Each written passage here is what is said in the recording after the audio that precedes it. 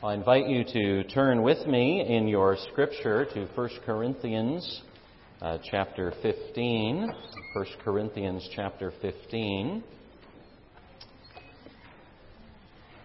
And I'm used to having a larger area here, so if I happen to knock my Bible off your pulpit or my notes go this way, you'll have to forgive me as I try to rein myself in here.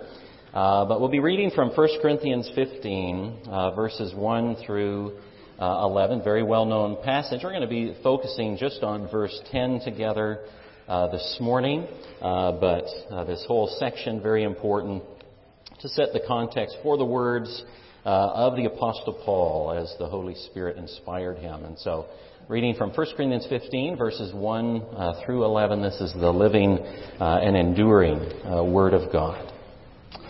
Now I would remind you, brothers, of the gospel I preached to you, which you received, in which you stand, and by which you are being saved, if you hold fast to the word I preached to you, unless you believed in vain.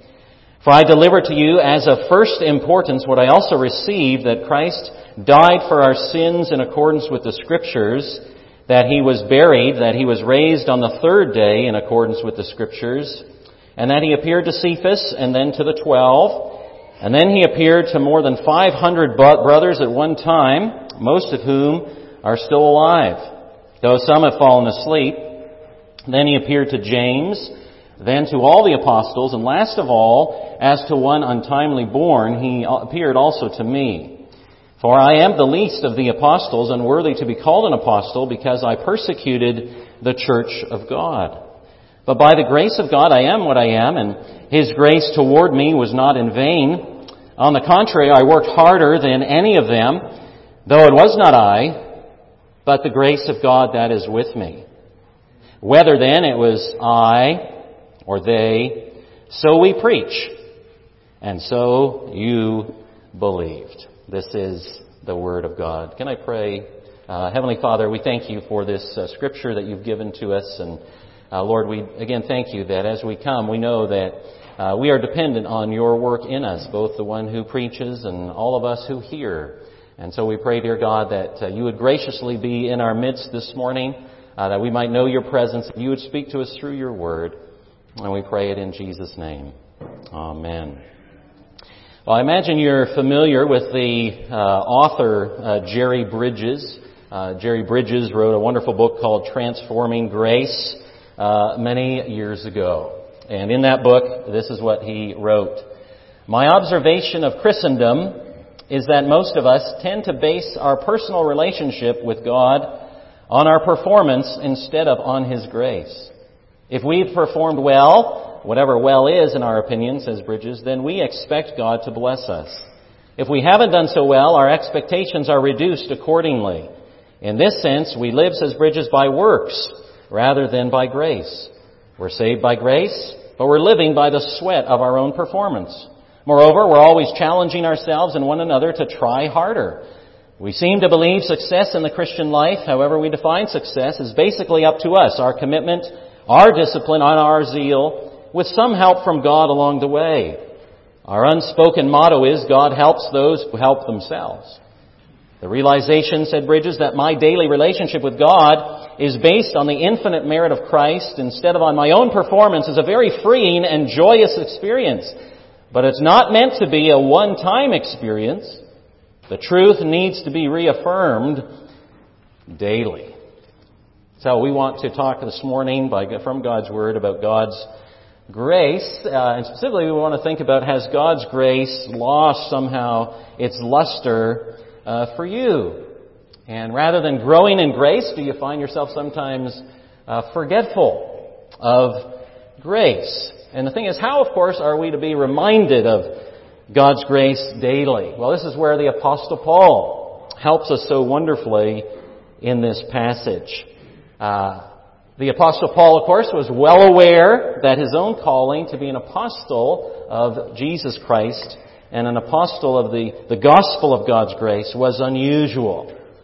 God saved him, you remember, on the road to Damascus. It was through that gospel of God, through appearing, revealing of Jesus Christ to him, that Paul's life was changed. And he saw what he was doing. He saw that he was a sinner. And persecuting the church, he was persecuting Jesus Christ. And God appeared to him. Christ appeared to him. And like every Christian believer, the Apostle Paul shows us here that we must personally testify to the saving power of the gospel of God's grace in our lives. And we find out that gospel that comes to us in Jesus does not leave us proudful, but it fills us with a profound thankfulness and humility for the grace that has come to us. And so really what I think Paul does here in verses 8 to 11 is he gives his personal testimony of God's grace to him in Jesus, but it's really the Christian testimony. It is not just Paul's testimony, or supposed to be his own testimony. It is the Christian's testimony. And that's because, of course, the Christian life begins, continues, and ends in grace. From first to last, the Christian life is a life dependent upon the grace of God. And throughout Scripture, it's clear that those who are saved by grace are called to live by grace and will only persevere by grace, all to the praise of His glorious grace. So this morning we want to consider these words of the Apostle Paul, 1 Corinthians 15:10, "But by the grace of God, I am what I am, and His grace toward me was not in vain. On the contrary, I worked harder than any of them, though it was not I, but the grace of God that is with me." So first of all, there's a testimony here to the life-giving nature of grace. Says the Apostle Paul, "By the grace of God, I am what I am." He's saved by grace. All that he is and does is a result of the grace of God. By God's grace, I am what I am. It's a testimony to the life-giving nature of grace. An absolute dependence upon and awareness of an experience of the grace of God as the source of our own life, our new life, our forgiveness, all this comes to us with this conviction that grips our heart and mind. This is the confession of the Christian believer. It is all of grace. It is all of God's goodness. It is all undeserved favor. These definitions of grace might be familiar to you. B.B. Warfield said this: "Grace is free, sovereign favor to the ill-deserving." I wrote another: "Grace is the very opposite of merit. Grace is not only undeserved favor, but it is favor shown to the one who has deserved the very opposite. Grace," said Matthew Henry, "is the free, undeserved goodness and favor of God to mankind. Mercy is not receiving the judgment we deserve. Grace is receiving the blessing we don't deserve." We read, of course, these words in the Apostle Paul's letter to the church in Rome, Romans 4, verses 3 through 8. He says this: "For what does the Scripture say? Abraham believed God. It was counted to him as righteousness. Now the one who works, his wages are not counted as a gift, but as his due. And to the one who does not work, but believes in him who justifies the ungodly, his faith is counted as righteousness. Just as David also speaks of the blessing of the one to whom God counts righteousness apart from works. Blessed are those," says David, "whose lawless deeds are forgiven, whose sins are covered. Blessed is the man against whom the Lord will not count his sin." That is grace. God not counting our sin towards us, and we have free and full forgiveness simply through believing in Him. He is gracious. He is good. Now, what does Paul mean, especially right here in 1 Corinthians 15? Well, here's the question we have to ask. How did Paul come to be who he was as a fearless missionary and a witness to the Lord Jesus Christ? How does that happen? Well, he says, by grace. And verse 8 tells the story.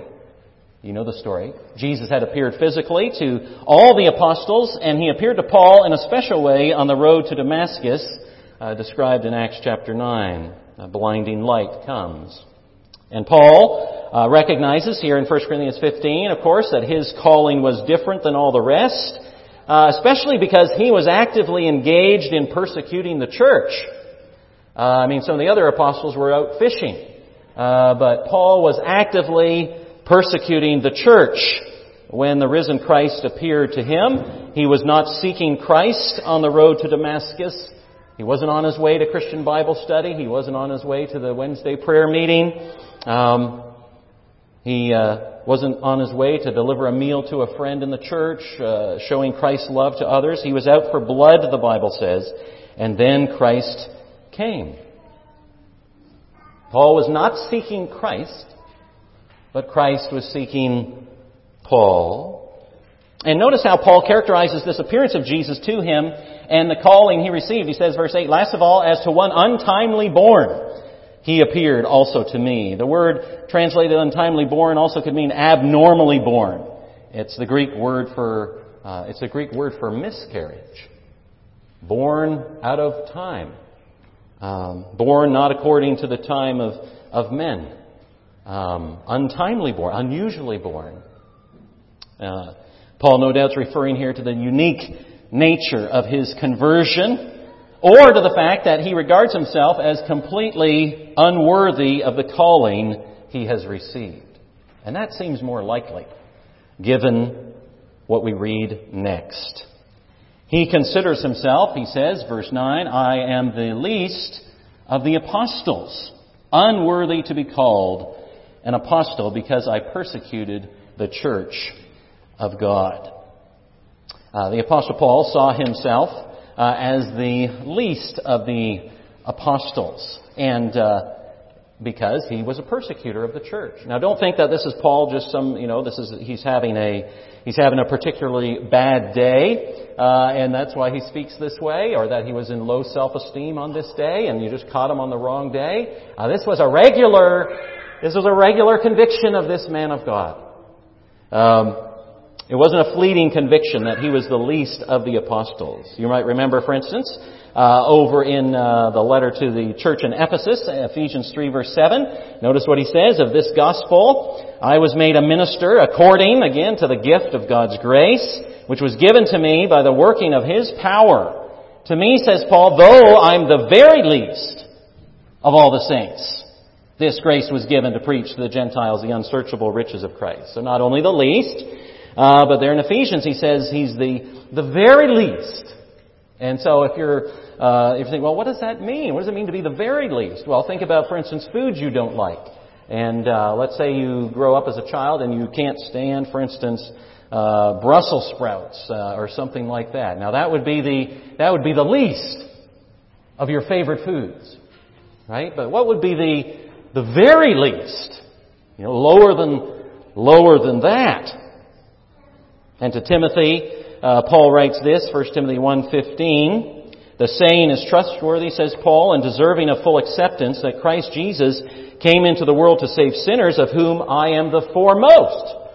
So he's the least, the very least, and he is the foremost, that is, the chief of sinners. That is, if you said everybody line up who's a sinner, Paul is saying, I would be first. I would be in the front of the line. I'm the foremost, he says, of sinners. It wasn't a fleeting conviction. Now notice, of course, Paul's not saying that he didn't have natural talent and intellectual ability and gifts.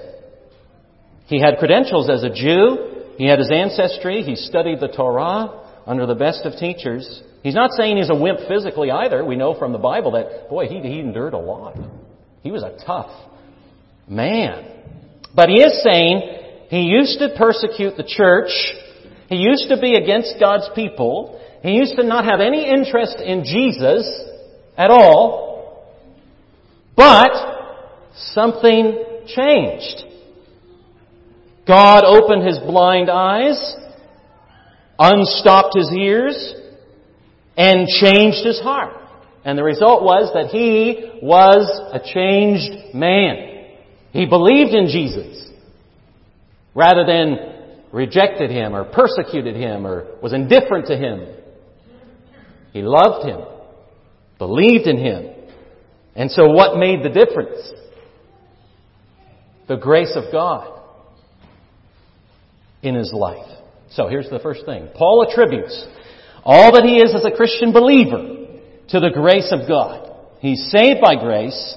God did it. Said the great Baptist preacher, late 19th century, Charles Spurgeon. We have plenty of people nowadays who could not kill a mouse without publishing it in the Gospel Gazette. Think about Facebook. Samson killed a lion, said Spurgeon, said nothing about it. The Holy Spirit finds modesty so rare that he takes care to record it. Say much, said Spurgeon, of what the Lord has done for you, but say little of what you have done for the Lord. Do not utter a self-glorifying sentence. Say much of what the Lord has done for you. This is the life of one who embraces the gospel by faith. This is the testimony of a Christian. Not self-promotion, but God-promotion. Not self-serving, but God-serving. All that he is and does, all that she is and does, is a result of God's grace. Friends, this is where you and I must come to. This isn't supposed to be unique to the Apostle Paul. Testifying to the life-giving nature of grace. So ask yourself this morning, why do you believe in Jesus? Why do you love God? Why do you have a new heart? The Bible says it's all of grace, and He has done it, and you are what you are by the grace of God.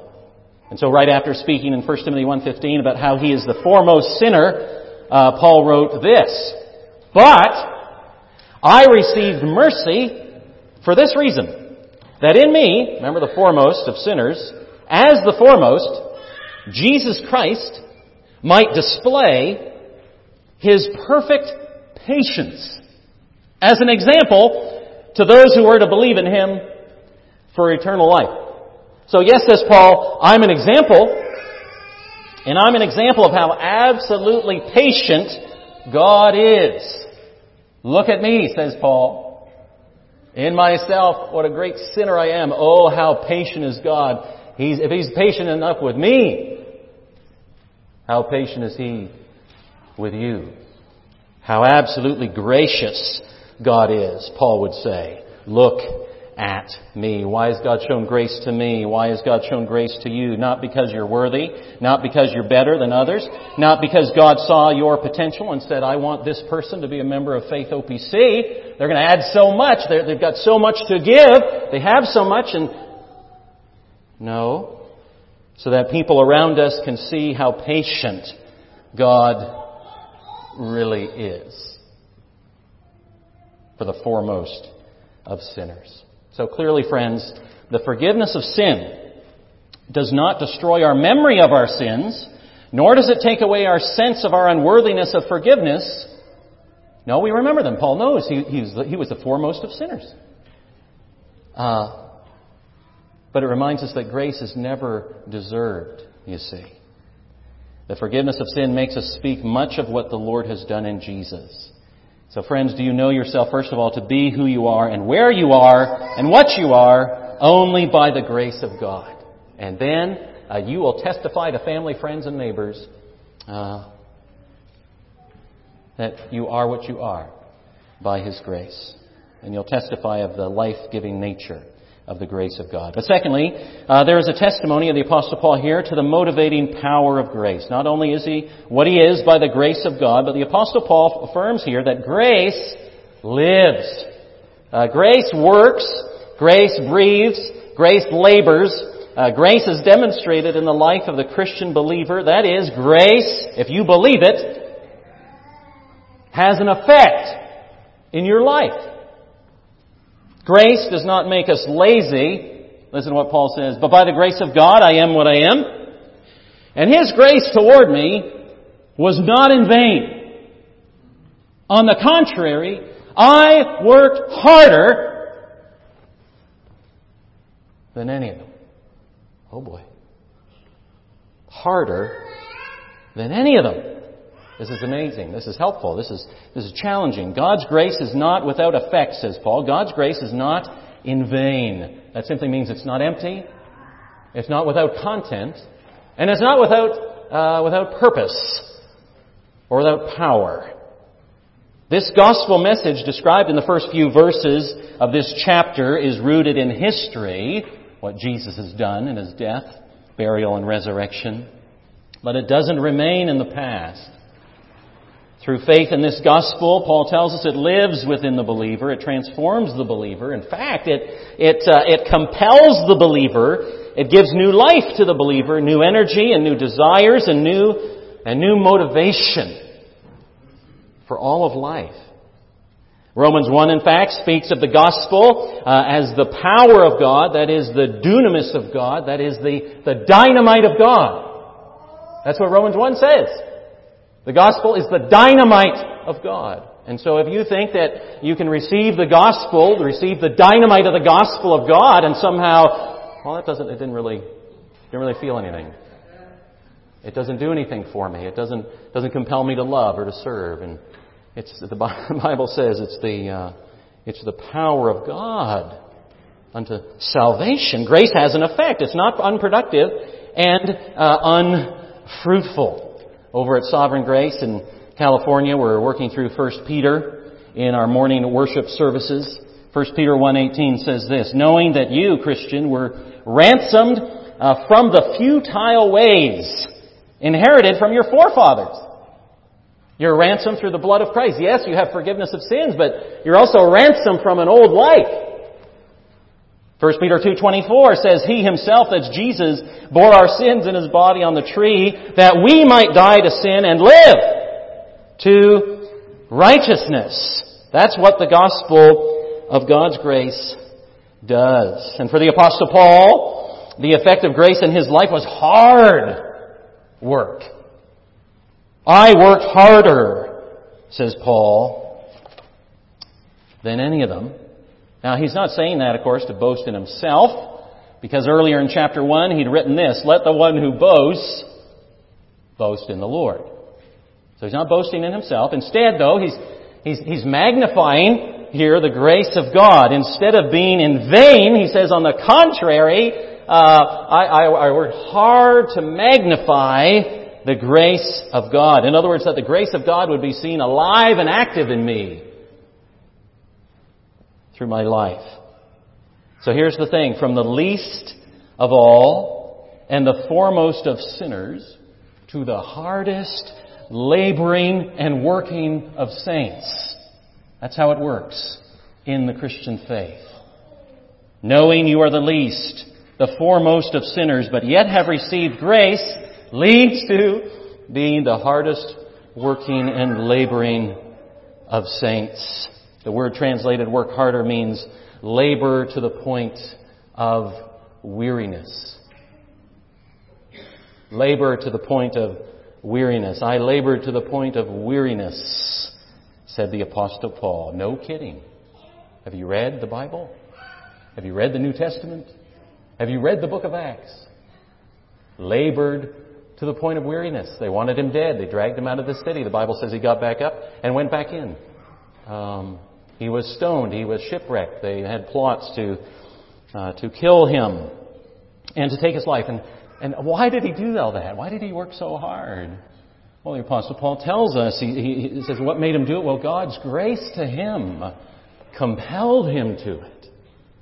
An experience and a knowledge, a reception, a believing of God's grace to him, the unworthy sinner. Oh boy, it compelled him to work hard. He was not lazy. He did not say, saved by grace. Saved by grace. All my sin covered by the blood of Christ. So who cares how I live? I am justified, don't you know? Don't talk to me about sanctification. Love my neighbor. What, are you into works or something? You into a works righteousness? Why? Will that get me into heaven if I love my neighbor? Of course not. I'm saved by grace. Journey to Antioch to encourage the brothers. It's a long trip. Worship with God's people. Oh, there's a ball game. Super Bowl Sunday. I can't make it. Make someone a meal. I got to buy the groceries. Watch someone's children. They got runny noses. Serve on a church committee. Somebody else can do it. I don't have the time. I've got less hours in the day than they do. Well, no. I'm saved by grace. Don't you know? This is what Jude warns of in his small letter in Jude 4, where he says that there are some who have perverted or twisted the grace of God and have denied their Lord and Master, Jesus Christ. You can do that. You can take the grace of God, the message of the gospel of grace, of what Jesus has done in His life, death, and resurrection, and the Bible says you can twist that and you can somehow get out of that something that yes, all this is wonderful, and I'll just soak it all in, and it won't affect my life at all. And the Bible says that's a twisting and a perversion of the grace of God. Paul says, this is what the grace of God does. It lives within God's people and it compels you to serve Him. Not to earn anything, you can't. You're the foremost of sinners. But He's made you the foremost of worshipers and the foremost of servers because you know where He has taken you, He's taken you from. And so, friends, saved by grace, and that grace has an effect such that Paul worked hard. Do you work hard for the Lord because of His grace? That's the only reason you'll work hard, by the way, for His grace. Truly work hard to serve Him because you're immersed in His grace for the chief of sinners. Do we labor to the point of weariness for the love of the Savior? How are you laboring for Christ in this church because you are so thankful for His grace and you want to magnify His grace? What do you do when you know and experience the love of a friend? Do you treat them worse when you are more convinced of someone's love for you? No, that doesn't make sense, does it? If you're convinced of someone's love for you, you respond in kind. You don't treat them worse and worse. And this is all that Paul's saying. A deeper knowledge of, an awareness of, an experience of grace has an effect. You don't seek to please the Lord in order to earn His love, but in response to His love, that is your greatest desire to please Him. This is how it works in a church family. How do you become a loving church family member here at Faith? Well, no doubt because other members of the church family love you. And you respond to them in love. How does it work in a marriage? Well, a husband loves his wife as Christ loves the church, and then the wife is able to respond in love. How does it work in parenting? Well, parents love their children, and their children respond to the love of the parents. You don't earn love in a family. Love is given freely and graciously, just as the Lord gives His love to us. So the apostle testifies to the motivating power of grace. Grace lives and grace breathes and grace labors to the point of weariness. Grace is demonstrated in the life of the Christian believer. And as Paul writes in the last verse of this chapter 15, such labor in the Lord is never in vain. Never in vain. Grace has an effect in the life. So there's a testimony to the life-giving nature of grace in this passage. There's a testimony to the motivating power of grace in this passage. And there's a testimony to our continuing dependence on grace. But by the grace of God, I am what I am, and His grace toward me was not in vain. On the contrary, I worked harder than any of them, though it was not I, but the grace of God that is with me. Have you ever asked yourself this question? Can a Christian be a proud person? Can a Christian be a proud person? Well, C.S. Lewis obviously thought he could. Because in his little book, little classic, The Screwtape Letters, C.S. Lewis composes advice, from Screwtape, who is a high-ranking demon, to his nephew Wormwood, on how to trip up a young Christian. And chapter 14 is devoted to trying to inflate the subject's pride. And Screwtape, this demon, this evil one, says this: your patient, now the patient is the Christian, your patient has become humble. Have you drawn his attention to the fact? All virtues, says Screwtape, are less formidable to us once the man is aware that he has them. But this is especially true of humility. catch him at the moment when he's really poor in spirit and smuggle into his mind the gratifying reflection, how about that? I'm being humble. And almost immediately pride at his own humility will appear. If he awakes to the danger and tries to smother this new form of pride, make him proud, says Screwtape, of his attempt, and so on, through as many stages as you please. Try to make him proud of his humility. That's very insightful, isn't it, by C.S. Lewis? We can become proud in our achievements. We can become proud in our knowledge. We can become proud in our experience. We can become proud in our service of the Lord. Sometimes people who work hard, like the Apostle Paul, have a hard time being gracious to others. Why is that? That if you work really hard, sometimes you have a struggle being gracious to others. Why is that? Because, friends, when we work hard, sometimes we naturally attribute that hard work attitude and that level of commitment and that amount of self-sacrifice and that obvious desire to serve God and work for God and be used of God, we attribute all that to our own efforts. And we begin to think that, yes, like Paul, I work hard. I work harder than most. In fact, I work harder than any of them. I work harder than all of them. And somebody better recognize just how hard I am working, right?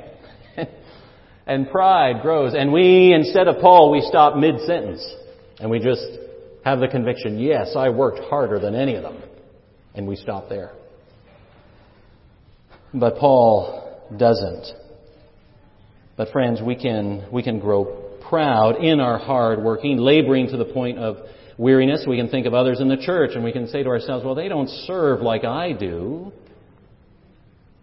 They don't know like I know. They certainly haven't read all the theology books that I have.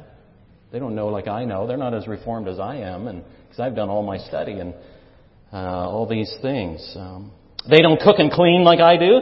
They don't teach like I do. They don't have the gifts that I do. And a hard heart can grow towards others. A looking down on others who don't work as hard as we do grows in our heart. And love grows cold. And grace grows cold in our heart as well. Why? Why does this happen? Why do we become proud even in our humility? Why? Because we forget that not only are we saved by grace, but we continue to live by grace. And we are continually dependent on the grace of God. And anything you or I do for God's church and kingdom is ultimately no thanks to you or to me. But thanks are due to God, who is working in us. You see, Paul catches himself here. Actually, the Holy Spirit catches the Apostle Paul here. But by the grace of God, I am what I am. His grace toward me was not in vain. On the contrary, I worked harder than any of them, though it was not I. No! But the grace of God that is with me. That's why I work hard. Notice how Paul exhorts the church in Philippi to work out their own salvation in fear and trembling. You'll remember, for it is God who works in you to will. That means to want to work, to will and to do according to His good pleasure. And here Paul says, no, it wasn't me. It was the grace of God with me. So you believe and I believe and you obey and you serve and you cook that meal and you love your neighbor. But all that you do for God, He is there. He is the one doing the working through you. He's the one enabling. He's the one encouraging. He's the one giving you strength. He's the one upholding you, compelling you, motivating you. Now, if that's true, then we would live our lives completely dependent on the grace of God. And that's why someone who calls themselves a Reformed Christian,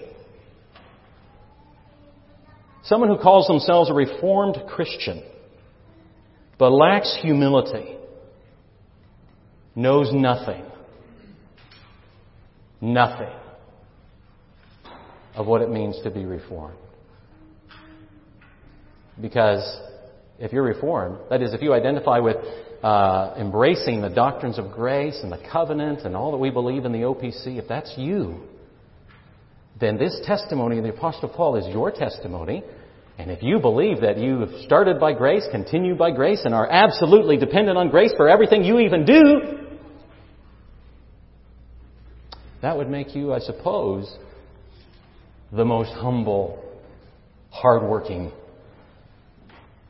of Christians. Now this, says Paul, is what we preach. All the apostles. And he says, this is what you believed. Is that true of you here at Faith? Is that true of me as a preacher? Is this what grips your heart and mind? Because, oh boy, if this is what grips your heart and mind, as we know from the life of the Apostle Paul, the Lord used him. Used him mightily as an instrument, a humble instrument in His hands. In other words, this is my own personal testimony, says Paul, to the gospel of God's grace, but all the apostles testify to this, and every Christian professes to believe it. Every Christian professes to believe it. Corrie ten Boom, as you know, in a concentration camp in World War II, Corrie ten Boom was once asked if it was difficult for her to remain humble. And her reply was simple. Oh, you'll love this. She said this: when Jesus rode into Jerusalem on Palm Sunday on the back of a donkey, and everyone was waving palm branches and throwing garments on the road and singing praises, do you think that for one moment it ever entered the head of that donkey that any of that was for Him? She continued, if I can be the donkey on which Jesus Christ rides in His glory, I give Him all the praise and all the honor. It's not about us. See, it's about Him. And perhaps our problem in the church in America today is this: we think the praise is for the donkey. We're saved by grace to testify to God's grace. And friends, the same grace that saves us from our sin through the gospel, makes us right with God, justifies us, is the same grace that keeps us from sin and grows us in the holiness and in the sanctification, the likeness of Jesus Christ, which He has for us as His people. It's the same grace from beginning to end, and the church must always stand amazed at His grace, God's riches at Christ's expense. And that's why, for instance, the Apostle Peter ends one of his letters by saying, grow in the grace and knowledge of our Lord and Savior, Jesus Christ. Friends, here at Faith, there's always room to grow in grace. That is, in the awareness of, experience of grace, in knowing the gospel, that we could say, with the Apostle Paul, even today, by the grace of God, I am what I am. And His grace toward me was not in vain. On the contrary, I worked harder than any of them, though it was not I, but the grace of God that is with me. May it be so of me, and friends, may it be so of you as well. Let's pray together. Heavenly Father, we confess this morning that as we again come to Your Scripture, we are weak vessels. And Lord, we thank You for the ministry of Your Holy Spirit, who takes our weak efforts and uses them for Your glory and our good. And so, Lord, we pray that this precious word here in 1 Corinthians 15, that You would help us to have this word rooted deep down in our souls and hearts today. That this indeed would be our testimony, that we, by Your grace, have seen our own sin. That though we too were the foremost, the chief of sinners, now, Lord, we are first in line to praise You, to adore You, to serve You, to sing of Your grace and mercy to us as undeserving sinners. And that would fill us with great joy and compel us to go forth as Your servants to sing Your praise. And we pray it in Jesus' name. Pray it in Jesus' name.